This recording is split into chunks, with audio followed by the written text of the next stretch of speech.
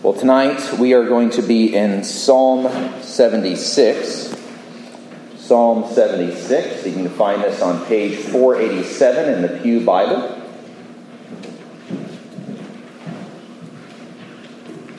We're going to read the entire psalm, and it's only 12 verses.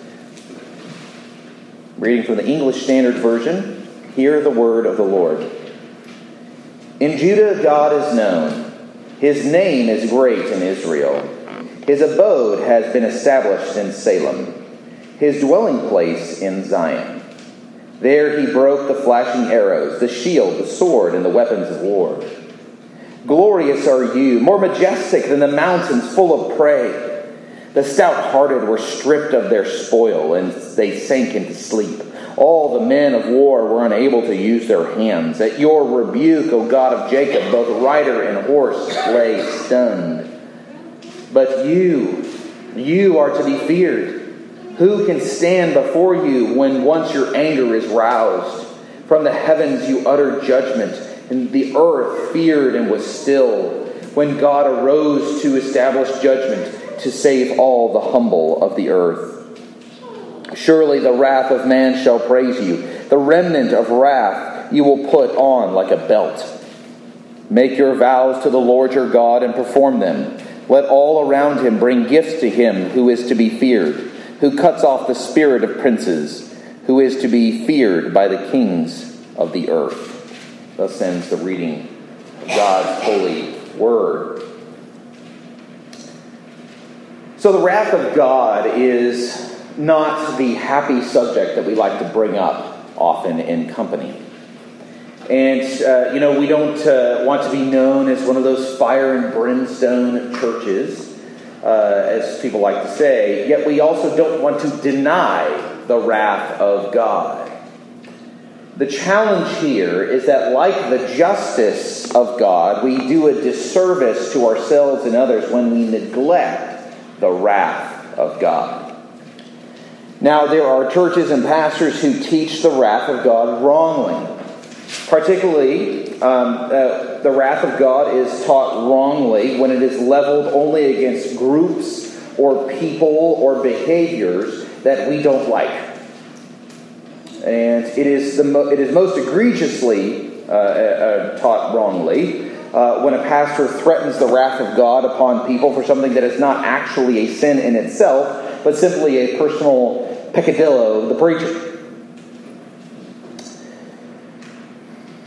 But far more often today, we simply do not talk about the wrath of God. And we certainly, even if we talk about it, we don't really have an ability to talk about the goodness of the wrath of God. We may talk about the necessity of it, but we rarely talk about the goodness of it. We treat the wrath of God often as a necessary evil. But clearly it is not.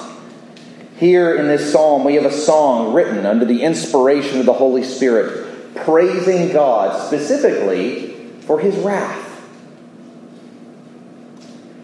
Here is a song that is meant to be sung in the worship of the people of God. How can that be?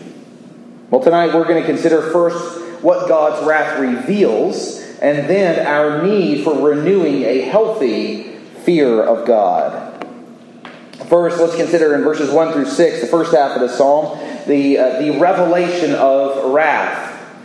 And there's two things we're going to focus on here. And that first, in verses 1 through 3, God's wrath reveals his commitment to his people. God's wrath reveals his commitment to his people. God is transcendent, infinite, and beyond all creation. Yet he has revealed himself in covenant with a people. In the Old Covenant, that people was Israel and Judah, and even more specifically, Salem, also called Zion. Now, Salem is likely a shortened version of the name Jerusalem. Just like somebody says, well, I'm going to go to Vegas, they mean Las Vegas, so Salem can be a shortened version of Jerusalem. But here is a place where God has made his home, as it were. Though God needs no house, though his presence indeed fills all the earth and beyond, His blessing yet rests upon his people as he dwells with them through the ministry of the tabernacle or the temple, whenever this was written. And there he receives sacrifice and prayers and worship while he forgives the sin of his people and blesses them. And he brings his wrath to bear upon the enemy, the psalmist says, the enemy who have attacked his people. And he does so by breaking their flashing arrows, their shield, their sword, and all their weapons of war. That is, God destroyed their short and long-range offensive capabilities, as well as their ability to defend themselves from counterattack. Now, there's no specific historical context to this psalm, but we could go to several instances in the history of Israel, whether it's talking about the Philistines or the Assyrians later on, and we could see where God defends his people and brings destruction upon the enemy. And while the context here is certainly the temple and Jerusalem, this method of God revealing himself, making himself known by defeating the enemy is not a new thing. It's not something he introduced in the Promised Land. It was something that he did even with Abraham, but especially in the Exodus. There in the Exodus, even early on in that book, Pharaoh, after being ordered by Yahweh through Moses to let his people go, asked the most. He had no idea what he was saying, but he asked the most self-damning question he could have asked, which is, "Who is Yahweh that I should listen to him?" And Yahweh says, "I'll show you. I'll show you who I am." God revealed himself to Pharaoh, to Egypt, and the nations.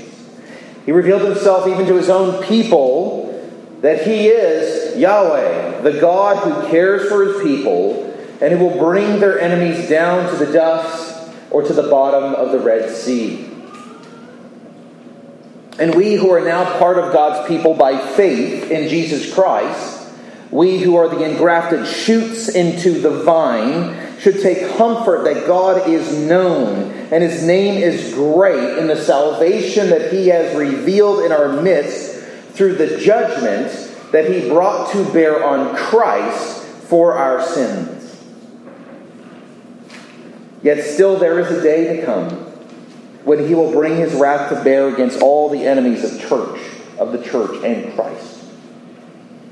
His name will be great then, as he removes all evil and wickedness from the world, and even the remaining corruption from the bodies of his people. His wrath is what one day will cast the devil and death into Hades. And it is through his wrath that he will come to dwell with his people, and his name will indeed be great forever. So God's wrath reveals his commitment to his people. And secondly, looking at verses 4 through 6, God's wrath reveals his majestic sovereignty. Here, several commentators argue that the Lord here is being presented as a kind of a lion hunting in the mountains that are full of prey. Earlier, what the ESV, the word that's translated as abode, could be translated as den, as in a lion's den. I feel like it's a bit of a stretch in the context, but it's not unusual. I mean, he's called the Lion of Judah, right? That's not unusual. But there's also an even broader theme we find all over the Old Testament, and we find in the New Testament, of God being the warrior king of his people. So at the very least, we can tie it to that theme that we find often, especially in the Psalms. But he describes a mighty military force that is successful and brave. They're stout-hearted, who are stripped of their spoil as they sink into a deep sleep. Now, this is kind of like SEAL Team 6 is what he's describing here. All right, he's talking about elite, veteran warriors that are not easily shaken. And in Roman times, they would put a lot of times they would put the veteran warriors kind of in the second wave, and then put the new guys in front to give them some experience. But a warrior was only stripped of his spoil when he was dead. And that's how you get all the stuff off of them, right? And we have stories in the Old Testament where they would go strip the spoil off of the slain soldiers. And it is a sign of total defeat to have the spoil taken from your body. But even when they're alive, the psalmist says they were unable to use their hands. Literally, the Hebrew says they couldn't find their hands. They were so afraid and helpless in the face of the wrath of God that they forgot their hands and couldn't find them to use them. That's how you know you're afraid, when you start forgetting body parts and you can't find them, right? You ever been so afraid you couldn't move? It was like my feet were planted. It was like that kind of thing going on. And what was it that caused these mighty warriors to fall helpless before the Lord? The psalmist says it was his word of rebuke. That not only the warrior, but the horse he rode in on were stoned. Now remember, a horse is kind of like a tank in the ancient world. It's a weapon of war because you just run people over. It's a powerful one. And at a word from God, these veteran soldiers on their horses were brought to a standstill and destroyed. And this, the author says, reveals the glory and majesty of God. In the Bible, when you study the majesty of God, it is more often revealed through a decisive demonstration of God's sovereign power in a military defeat of a human enemy. You will find if you look up word searches for the majesty of God, they don't talk about the beauty of creation. That's kind of that's kind of telling you what we do. We think of the majestic mountains and my country 'tis of thee, and start singing, right? So we start doing that thing. Well, that's not what they do, right? In the biblical mind, majesty was associated with military ability and the defeat of the enemy, and you'll usually read about God's majesty in the context of a military victory over a great enemy. And so there's and the enemy that is described here is this. And his power is absolute. There's an action movie that I have enjoyed from many years ago, but the hero at the end of the film, he easily dispenses with the two main bad guys with relative ease after dispensing with many other bad guys before that. It's an action movie. But the director of the movie, he said, well, I don't really like that thing that they do in action movies where the hero's fighting and then it looks like he's about to lose and then he comes back at the last and he survives by the skin of his teeth. He's like, as the director, I like my hero just to dominate. I like my hero just to go in and just to take everybody out. That's what I like. And that is the picture here. There is no question whether the Lord is going to almost make it, and then he comes. Just absolute domination from start to finish. That is the majesty of God. That is the sovereign power that results in praise. And yes, we may well wonder, why does the Lord endure such evil and rebellion in the world? We may cry out, along with the psalmist in multiple psalms, how long, O Lord, will you let this continue? But let us never wonder if our God is able. Let us never wonder if our God is capable of defeating his and our enemies, even Satan himself. As we sang this evening, as Martin Luther wrote in that hymn, one little word shall fell. And so the wrath of God is a good thing for his people. It's a good thing for the world. It is his wrath that will bring down the enemies of his church. And his wrath plays a role even in the cleansing of our sin in the cross of Christ. And so we need to dwell in this space of the goodness of the wrath of God and take in the sovereign power of God's wrath and what it reveals about him and how he brings it to bear for the good of his people. And this meditation ought to lead us to what the second half of the psalm is all about, which is renewing our fear of God in verses 7 through 12.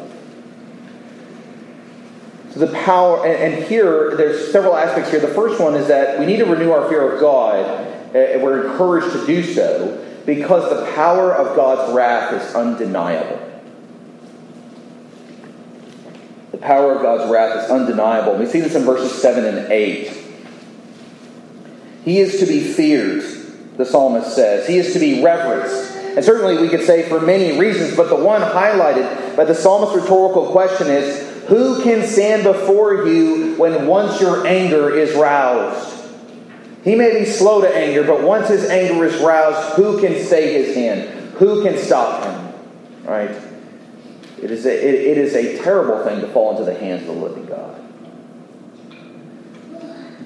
You know, I kept thinking about it when I was reading this. I kept thinking about a picture of it. You know, you get that little dog, you get the big dog, and the little dog, he's barking up a storm, he's kind of puffing up a chest, and while the sleeping dog's just kind of sitting there and just kind of nipping at him. But once the big dog rises up, or the big dog goes, like little moment, what does that little dog do? He's gone, right? He's like, I'm out of here. I'm going to back up to a safe distance and then continue my yipping. Because he knows that once the anger of that dog is roused, he's in trouble. That's how it is with man and God. We may yip and bark and make all our noise, but once his anger is roused, there is no escape. Now, we've been dealing with largely a small, localized context of the land of Israel and Jerusalem so far, but here the psalmist widens the scope of God's judgment falling upon all the earth. He does it to highlight the inescapable reality of God's judgment. All will fall under the judgment of God. Further, this is not difficult for him. He utters his judgment from afar in heaven, and the whole earth fears and is brought to a standstill. Right? I can barely make my kids stand still, but God can speak from heaven and bring the earth to a screeching halt. Now, interestingly, in Revelation 6, verses 12 through 17, finds a powerful depiction of God's wrath raining down upon the wicked. These are people who do not repent of their evils, who hate God, who shake their fist at God with rage, and yet they cannot do anything to stop the Lord in judgment. And so they don't want grace, they don't want mercy. They just don't want to be judged. They want to be God. They want to be in charge. And so everyone in Revelation 6, from kings and the great, the rich and powerful, generals, even the slave and the free, all who reject God hide themselves away, calling to the mountains and the rocks themselves, saying, quote, "Fall on us and hide us from the face of him who is seated on the throne and from the wrath of the Lamb. For the great day of their wrath has come, and who can stand?" The wrath of God is inescapable and should lead the one who hears of it, who comprehends it, who rightly trembles before God to seek his mercy. And we have that revelation of mercy in his Son, Jesus Christ. But note carefully that while we are saved from personally bearing the righteous judgment of God in our souls for eternity in hell because of our sins, that our sins have been punished, for Christ has received the wrath that the Father poured out upon him in our place. It's not that Jesus said, because of Jesus there is no wrath. It's because of Jesus he took the wrath for us. And I've said this before in many sermons, and I'm just going to keep on saying it. There is no sin that has not or will not be punished fully by the wrath of God. Every sin ever committed in the history of humanity, even the ones yet to be committed, will be punished to the fullest extent of the wrath of God. The question is will we bear that punishment, or will Christ bear the punishment for us? Will I bear the wrath I deserve? Or will I trust that Jesus has borne my wrath on the cross? Make no mistake, the wrath of God is inescapable, and it is incumbent upon each of us to seek reconciliation with God while it may be found in Jesus Christ. Yet note in verse 9 the purpose of God's wrath. Now, God's purpose, when you ever talk about God's purpose, there's always going to be somebody in the room that's going to go, glory. right? Because that's God's purpose in everything, ultimately speaking. So there's one of those great churchy right answers that you can say. It's Jesus or His glory. Like, that's one of those top few answers you can give, and you'll usually be right. But that is the implied purpose there, certainly. And there are times where that is His stated purpose when it comes to His wrath. But here the psalmist says, the explicit purpose of the wrath of God is to save the humble of the earth. Now, the humble are not the nice moral people. The humble are those who have stopped shaking their fist at God and held out their empty hands to receive His mercy. The humble are those who have bowed the knee to Christ as Lord. The humble are those who have entrusted their souls and even their lives, that even if their lives are marked by persecution and suffering, entrusted themselves to the sovereign care of God to protect them and in due time to lift them up, as Peter says in 1 Peter 5. Like his destruction of Pharaoh and his army, the wrath of God is for the deliverance of His people. The Exodus is actually a picture of what Jesus does in the New Testament. Jesus is, as Hebrews says, the better Moses who accomplishes a better Exodus than Moses did. We must then remember that the purpose of God's wrath is not because God delights in death and destruction of the wicked. He specifically says in His Word that He does not delight in the destruction of the wicked. He says, I don't enjoy it. I don't like it. But it is necessary to satisfy divine justice. But His wrath is also necessary to deliver His people. This is true, as I said already, of the cross. Because if not for the wrath of God, for our sin poured out upon Jesus, we would not have salvation. If not for the wrath of God poured out upon Jesus, you and I would still be sitting here, stained with sin and headed for eternal destruction. But through the wrath of God poured out upon His blessed Son in the gospel, we are saved and delivered. And the wrath of God becomes not a terror, but a good thing. A thing that we long for and look forward to, because it will remove the corruption and evil in the world and bring about the final state of things, the kingdom of God in glory. This brings us finally to the results of wrath in verses 10 and 11 and 12. Now, I actually had a harder time understanding exactly what it meant to use the wrath of man like a belt in verse 10. It's very poetic, but sometimes you read a poetic line, you're like, that sounds nice. I have no idea what that actually means. And I read a variety of different opinions on it, but I think Charles Spurgeon got it right. That the psalmist is saying here that the wrath of man is overcome and made subservient to his own glory by the wrath of God. His sovereignty, His sovereign power takes the wrath of man and just wraps it around him like a belt. It's like, I wear the wrath of man like a belt on my clothing. That's how sovereign the Lord is.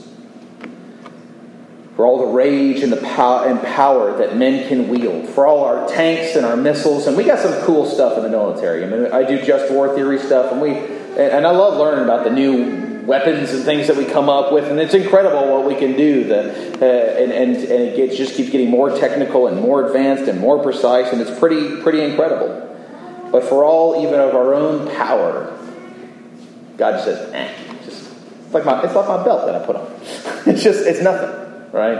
It's like when they were constructing the Tower of Babel, and God goes, what are they doing down there?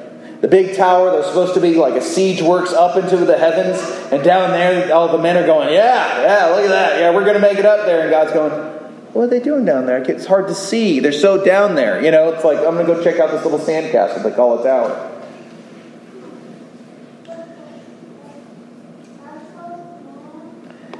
And so one result here is the ultimate revelation of God's absolute sovereignty and dominion, and even the enfolding of the wrath of man into His sovereign plan. Another result is the present reverence and obedience of His people. As the psalmist says, we are to make vows to Yahweh and to perform them, to bring gifts to the Lord. to offer our sacrifice of praise. The fear of God for His people is not a terrified cowering in the corner of the room because lightning may strike, from the sky at any moment.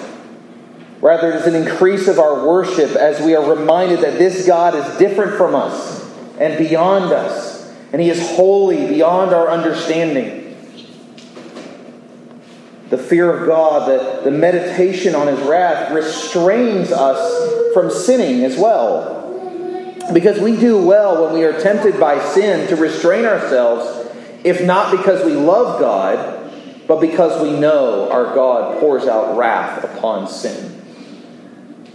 Not that we are worried about losing our salvation, but rather how can we knowingly engage in that which God hates, in that which God punishes? Would we delight ourselves in that which required the spilled blood of the Son of God to cleanse us? Jonathan Edwards wrote, this is one of my favorite quotes of all time. It's helped me a lot in my Christian life. He said, and I'm paraphrasing, he said, "Look, if the love of God cannot restrain you from sinning, then let the fear of God hold you until your love for God returns." If the love of God cannot keep us from sinning, let the fear of God hold us there until our love for God returns. Finally, the fear of God, in the last verse here, verse 12. The fear of God brings us a proper view of God and the world. That our God is the one to be feared, not men. And any human being of any power, princes and kings of the earth, would do well to fear the Lord and to obey Him. And if that is true for those of earthly power, then how much more for those of us who have far less earthly power? The Apostle Paul says in Romans chapter 1 that the wrath of God is already being revealed from heaven against all ungodliness and all unrighteousness. He says there that God gave them up to their lusts of their heart. This is that revelation of wrath that is presently in the world. That God gave them up to their lusts of their hearts, to impurity, to the dishonor of their bodies among themselves, because they exchanged the truth about God for a lie, and worshipped and served the creature rather than the Creator, who is blessed forever. Even now His wrath is being brought to bear. Sorry, I ended that quote. But what it's saying is that, look, God's wrath is already being revealed, and God is doing it by giving people over to their sins. That is God's wrath even at work, is giving people what they want. But even now, His wrath, we see here, according to Paul, is being brought to bear at the same time while God is saving us. And one day, the fullness of His wrath will be brought forth. And the fullness of His glory will be seen. And in that day, where God brings His wrath to bear in its fullness, the Israel of faith, the people of God, the church, will know God even more. His name will be great because His dwelling place will be revealed as the New Jerusalem in the kingdom of God. Let's pray. Heavenly Father, we thank You. Lord, we thank You for Your wrath. We thank You for the reality of Your wrath that convicts us of our sin, that drives us to flee to the cross, where we embrace our Savior, who has borne Your wrath for our sin, whose blood was spilled, who was buried for us. He who knew no sin became sin for us, became a curse, hung upon a tree, that we would live, that we would be pardoned and forgiven, that we would be treated as if we had no sin because of the righteousness of the Son of God. And so, Lord, we thank You for Your wrath and even the role it plays in the gospel itself. We thank you for your Son who bore our wrath and gives us his righteousness and cleansing and pardon and forgiveness. And Lord, we pray that the day would come when you would remove evil from the earth. We pray, Lord, that many would hear and turn and repent.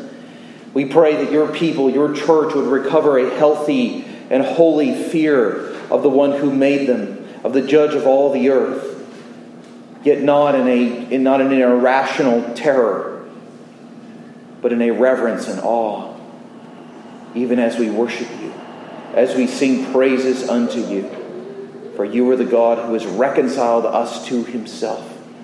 We who were once rebels and sinners, deserving condemnation, but now there is no condemnation for those who are in Christ Jesus. And so, Father, we pray that while your wrath may at times be a terrible thing, and rightly so for us to consider, that it would also be a comfort, that it would be desirous as a part of the end of all things that is to come, and that we would take comfort in the purpose of your wrath, which is to deliver your people. And we pray this all in Jesus' name. Amen.